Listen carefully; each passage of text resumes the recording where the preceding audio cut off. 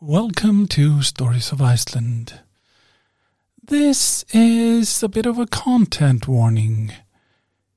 The subject of this episode is a well-known anti-Semite. While I don't go into any details about his exact views, I want listeners to be aware of this. June has been a busy month for me. So busy that I haven't even added the latest episode to the public feed. Of course, my Patreon subscribers have had the episode for weeks, but various distractions have kept me from doing the work of adding it to the main site. Speaking of Patreon, you can join my supporters at patreon.com/storiesoficeland. There is also a PayPal button at storiesoficeland.com. Thanks to all my supporters, especially Brianna, a friend of the podcast. But this is Stories of Iceland, and this is episode 51, Bobby Fischer in Iceland.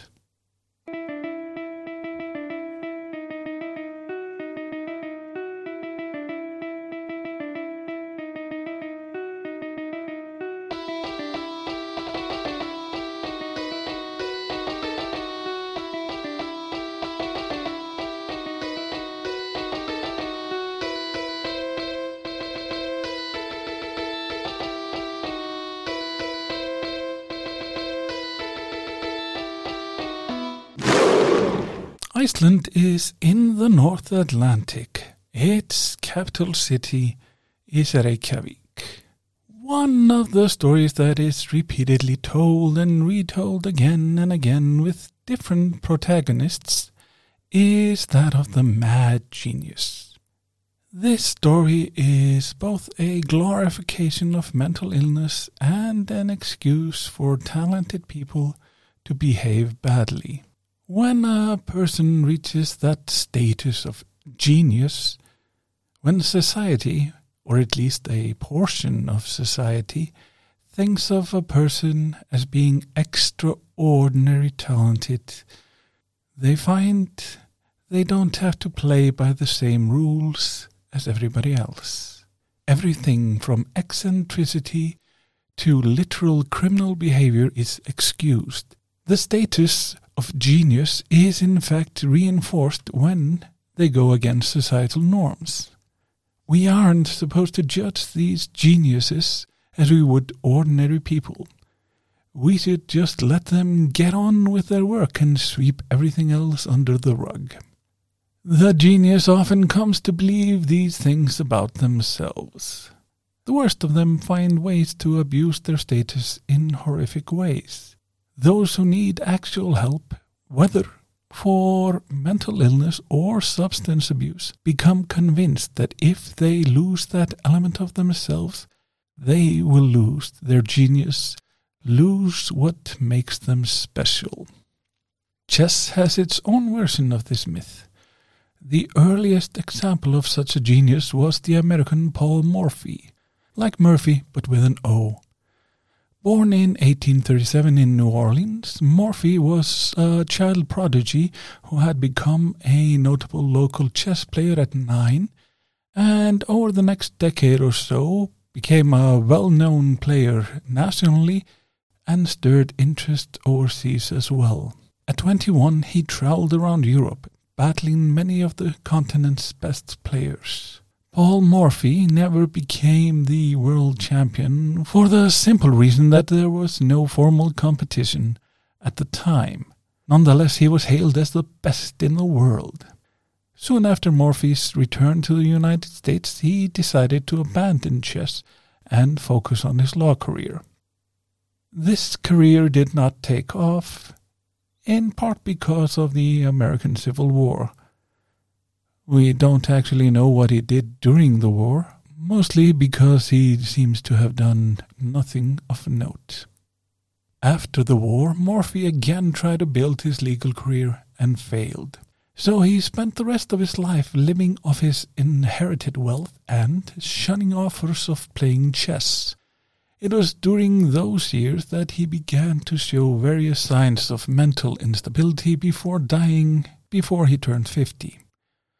The legend of Paul Morphy I read when I was a teenager was of a child chess prodigy who became so obsessed with chess that he lost his mind. This was based on a few stories that seemed true, added with others that were simply made up, and then analyzed by pseudo-scientific means. A century after Paul Morphy, there rose another American chess child prodigy, Robert James Fischer. Earlier this year, I listened to an episode of the Behind the Bastards podcast. It was centered on former world chess champion Bobby Fischer and chronicled his long history of anti-Semitic comments and beliefs. What actually surprised me was that, contrary to what I had been led to believe by the media, he had been racist since his youth. This was not a case of sudden onset anti-Semitism. I wondered if I had just ignored critical coverage of his views, but when I searched an online archive of Icelandic newspapers, I found only a single mention of his anti-Semitic views in a minor weekly paper from 1992. Of course, there were numerous reports of his opinions printed after his fall from grace in 2001. Bobby Fischer's importance in the Cold War meant that he was shielded from bad publicity. This was relatively easy before the age of the internet. A lot of people knew what kind of person he was, but decided to keep it quiet. I have decided not to include Fischer's various anti-Semitic remarks. Those can be found on the internet, for instance on Wikipedia and the aforementioned episode of Behind the Bastards. I do have to make it clear that when I say anti-Semitic, I do not mean that he was simply being critical of Israel in relation to their treatment of Palestinians. Neither was he the type of anti-Semite who obfuscates their views while using dog-whistle terms designed to alert those in the know. Bobby Fischer said stuff which echoed Hitler. He did not disguise his view in any real way. He was a raging anti-Semite and a Holocaust denier. In 1972, the reigning world champion of chess was Boris Spassky, an affable, cerebral person. He was the 10th player to hold the title since the formalization of the World Championship under the governance of FIDE, the International Chess Organization, in 1949. Like the 9 champions that came before him, he was from the Soviet Union. Since there were no direct conflicts between the superpowers during the Cold War, it was often a war of propaganda. A game of hockey wasn't just a game, it was a miniature war. The numbers of gold medals in the Olympics were seen as representing the strength of the United States and the Soviet Union. Sports were important because they were easily quantifiable, with winners and losers, but the propaganda war was also fought within the arts. Musicians and dancers were seen as symbols of their respective countries and the ideology which governed them. In chess, there was no real contest. Soviet players dominated the game. They were supported by the government. They had an archive that could be consulted on almost every single game played at the upper levels of chess. For many, this domination was seen as suspect. In 1962, an up-and-coming American player accused the Russians of cheating, collusion, of arranging the outcomes of their games to keep him from winning a tournament. This young man was, of course, Bobby Fischer. He might have been only 19 at the time, but he had first won the U.S. Championship at 14 and reached the level of Grandmaster at 15. For the next decade, Fischer gained an international reputation which reached outside the realms of regular chess enthusiasts. He was an amazing player, but he was also a loudmouth who complained of every conceivable thing he could think of. By 1972, Fischer had climbed to the top. What Rod Laver is to tennis, what Jack Nicklaus is to golf, that's what Bobby Fischer is to chess. And on June the 22nd, unless arrangements fall apart, and in the stormy world of chess anything can happen, Bobby Fischer of the United States will finally meet Boris Spassky of the Soviet Union in Belgrade, Yugoslavia, for the chess championship of the world. At stake, immense prestige for the Russians, who jealously guard their reputation as the country of the chess masters. They've held the world title for 35 years, plus a purse of $138,500, the richest prize for a head-to-head confrontation in any sport but boxing. Mike Wallace's caveat was well placed. Arrangements did fall apart. The match was not played in Yugoslavia. The wranglings back and forth were mostly centered on one thing: money. Though it is unlikely that Boris Spassky was immune to the lure of a reward, Bobby Fischer was the one who fought for an increased amount. Things again seemed settled for a while. The match was set to be held in Reykjavik, Iceland. Spassky arrived on time. Fischer didn't even show up for the open ceremonies on July the 1st. It is said that in the end, Henry Kissinger, then the United States National Security Advisor, personally called Fischer to encourage him to go.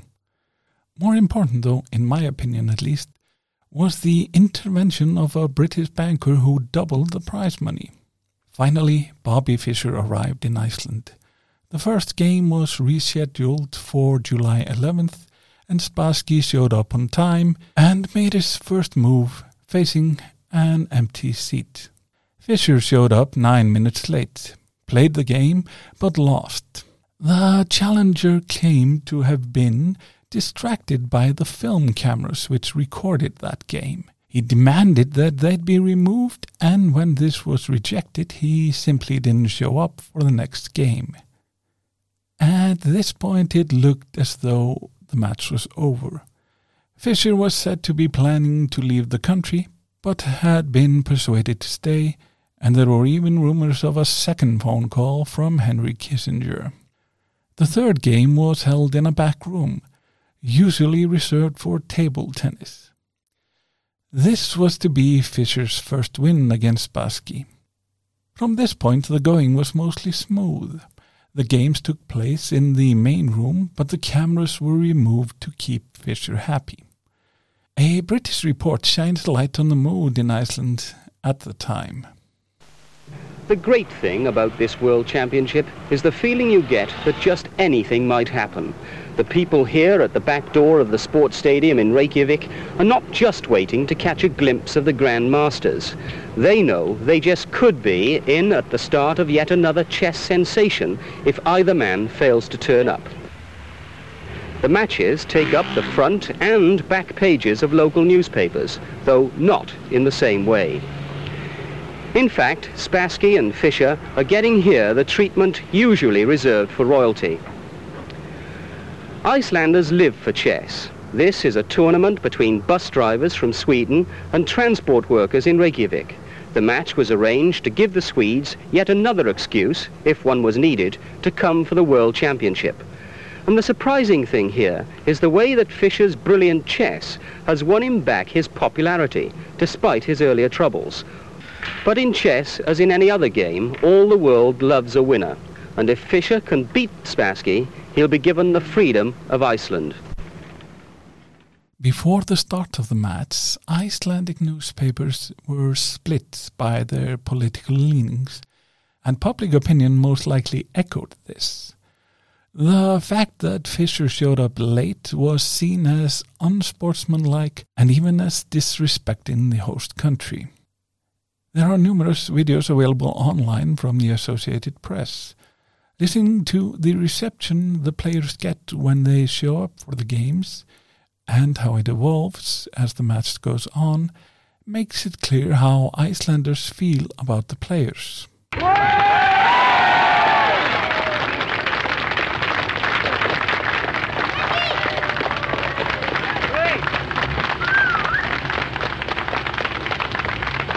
At At first, Spassky gets major applause while Fischer is met with sporadic clapping or even jeers.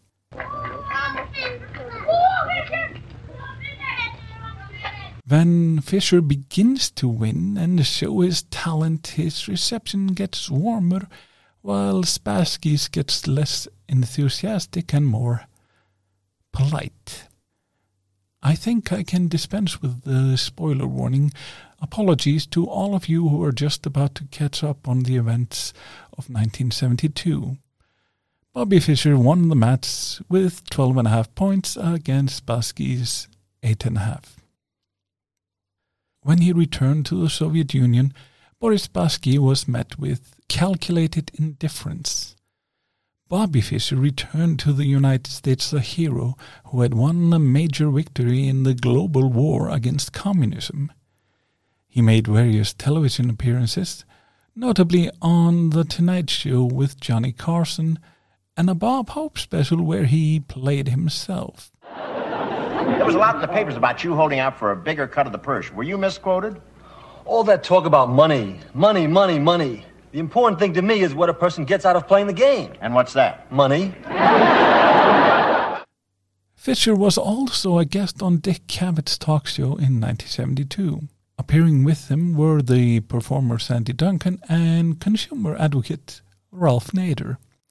While Cavett was focused on Fischer, Sandy Duncan peeked at a prepared list of questions and interjected. Okay. Question number... What were you going to say? I'm going to say... It says here, are all chess masters egomaniacs? Oh, yeah. I'm going to answer that. He's right. That's cute. I was saving that. You were saving that, I blew it for you. No, it must be true, though. I mean, because it involves your whole life. If you're a chess master, you don't do anything else, do you? This is true. It does attract an egocentric crowd, you know. Yeah. It's just you and the board and your opponent and you're trying to prove something. Yeah. For Iceland, the Spassky-Fischer Championship in 1972 had a lasting influence. Chess had always been popular here, but interest in the game became supercharged. When people referred to the duel of the century, everyone understood what it meant. When I was growing up in the 80s and into the 90s, chess was a national interest, even called the national sport of Iceland. We watched chess matches on live television. Almost every Icelander knew who the current world champion was and could name, in the very least, a few grandmasters. When Anatoly Karpov and Garry Kasparov battled for supremacy in the 80s, in back-to-back championship matches, many of us were firmly behind one or the other. I believe Iceland still holds the top spot for the number of chess grandmasters, per capita, of course. This is a direct consequence of the Spassky-Fischer match. Our top player was Johan Hjartarson, who defeated former world champion contender Viktor Korchnoi in 1988. During their games, the Soviet-born player became an enemy of Iceland because his constant smoking was seen as a tactic to unbalance the younger player. It might even have been influential in raising awareness about second-hand smoke in Iceland. I was far from immune from this enthusiasm. My grandfather caught me playing with his chess pieces when I was 5 and taught me the game. I have no medals for playing sports as a child, but I have 2 medals for chess. But I was never more than an average player. Mostly I loved playing against my grandfather, and when I realized that I was winning every game we played, I became disheartened and mostly abandoned chess. 2 weeks before my grandfather died, my then 12-year-old cousin, who had also been taught to play by him, was a member of a team which won the national championship for their school. Incidentally, this cousin of mine runs a great coffee shop in downtown Akureyri next to the Museum of Arts. While Iceland was experiencing a chess renaissance, Bobby Fischer became more and more eccentric.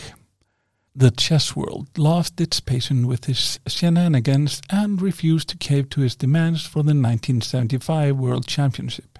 Fischer's refusal to play by the rules set out by FIDE made Soviet player Anatoly Karpov world champion by default.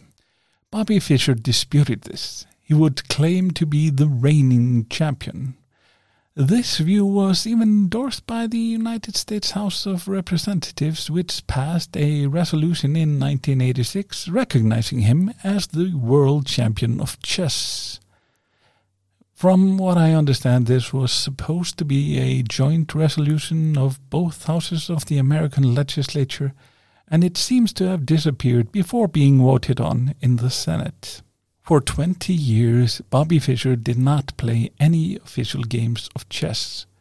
Originally, that might have been a tactical choice if we take him at his word. I really don't play too much, because if I play somebody, I'm just giving away my tricks. In 1992, Bobby Fischer signed up for a rematch with Boris Spassky. It was billed as the World Championship match. This turned out to be a deciding moment in his life. The match took place in what remained of Yugoslavia, that is Montenegro and Serbia. This was during the Yugoslav wars, and the country was under a UN sports embargo. Of course, the Yugoslav government used the match for propaganda while atrocities were being committed nearby. Fischer won the match, and subsequently the United States began legal proceedings against him. Boris Spassky, by then a French citizen, was mostly ignored. So Bobby Fischer became a fugitive of sorts. While there was little done to apprehend him, he could not return to his native country. Things changed after the 9/11 terrorist attacks. By September 2001, Bobby Fischer was living in the Philippines. A few hours after the attacks, he was interviewed by a local radio station and made his views known.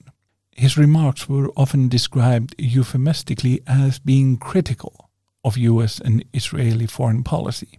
That is true, in a way, but it was also a wildly anti-Semitic rant, the details of which are widely available. He also expressed his opinion that the attacks were in fact a good thing. The United States had been happy to ignore Bobby Fischer for years, but now they began actively pursuing him. By 2004 he was being detained in Japan, having been stripped of his passport. So he sent a plea for help to Iceland. The fact that Iceland responded by granting Bobby Fischer a citizenship has been met with confusion by many commentators. I think there are three main reasons for this decision by the Icelandic parliament. The first reason is gratitude. In general, people understood how important the 1972 match had been for Iceland. While Fischer's antics had been disliked by Icelanders at the time, they also meant more publicity for the country. It was also the gratitude of the Icelandic chess community for the influence which the 1972 match had had on the game status within the country. The group which fought for Fischer's cause in Iceland was not united by politics, but rather a love for chess. The second reason is that Fischer was seen as a genius who had lost his mind.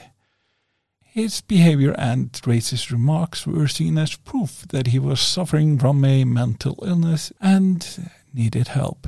Since Fischer's anti-Semitism had been underreported for decades, most people assumed it was a sign of degeneration in his later life. The third reason is political and needs a bit of history to be understood. For decades, Iceland had a United States military base at Keflavik. The story of the base is interesting in itself, but that might be a whole different episode.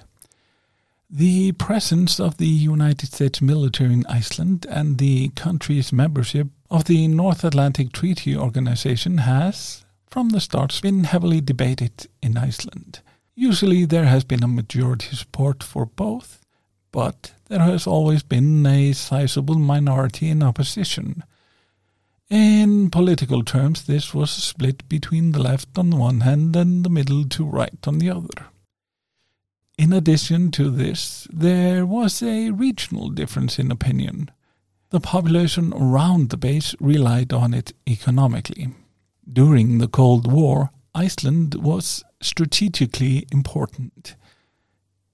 It was a link between America and Europe. When the Cold War ended, many in the United States began to question the need for a continuing presence in Iceland. From 1991 to 2003, Davíð Oddsson was the Prime Minister of Iceland. He belonged to the right-wing Independence Party and did his best to ensure that the United States kept the base running. In fact, he had been friendly to the United States long before then. There are even diplomatic cables from the embassy in Reykjavik extolling his virtues from when he was a student in the early 70s. Davíð Oddsson was a firm ally of George W. Bush. Before the invasion of Iraq, Iceland became a part of the so-called Coalition of the Willing. These were countries which supported the United States and Britain in their military intervention in Iraq.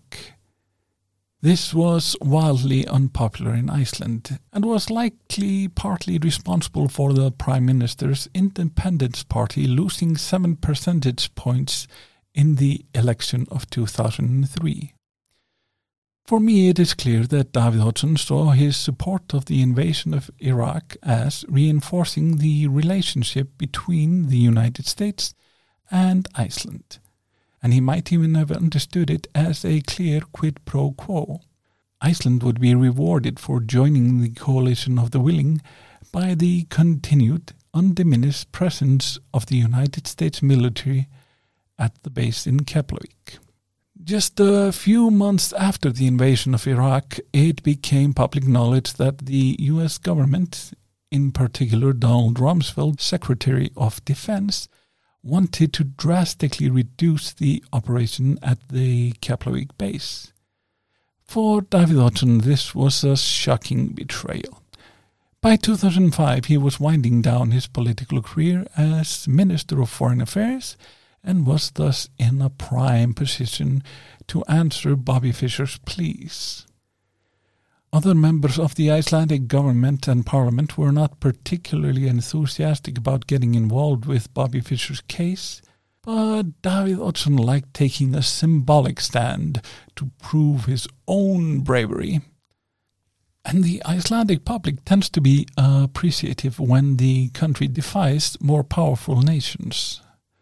Davíð Oddsson was also still mad at George W. Bush and his government. His intervention secured that Bobby Fischer was granted an Icelandic citizenship. The former world champion of chess landed in Reykjavik in March 2005. Since I lived less than a kilometer away, I heard the plane, but despite my early interest in chess, I stayed away. The scene at the airport was a circus broadcast on live TV. There were some chess fans there, as well as young people who appreciated the show. I love you, Bobby! Bobby Fischer! Bobby Fischer! Bobby Fischer! Bobby Fischer! Bobby Fischer! Bobby Fischer! Bobby Fischer! Bobby Fischer! Bobby Fischer! Bobby Fischer! Bobby Fischer! The group of people who had fought to get Fischer to Iceland assumed that they could get him to play or teach chess. Their hopes were dashed as this exchange, recorded during the trip to Iceland, makes clear. But as a grandmaster in Iceland, according to law, you are entitled to a salary. And every Icelandic grandmaster in chess, they've been paid salaries, provided that you do some teaching in chess, or even possibly play for Iceland in an international. No, I hate chess very much. No, I don't need the money. No, I don't need it. I'll wait. I'll skip it. So you're not. I hate chess. Really. You hate chess? Yeah. So you're not planning on claiming the grandmaster salary? And No.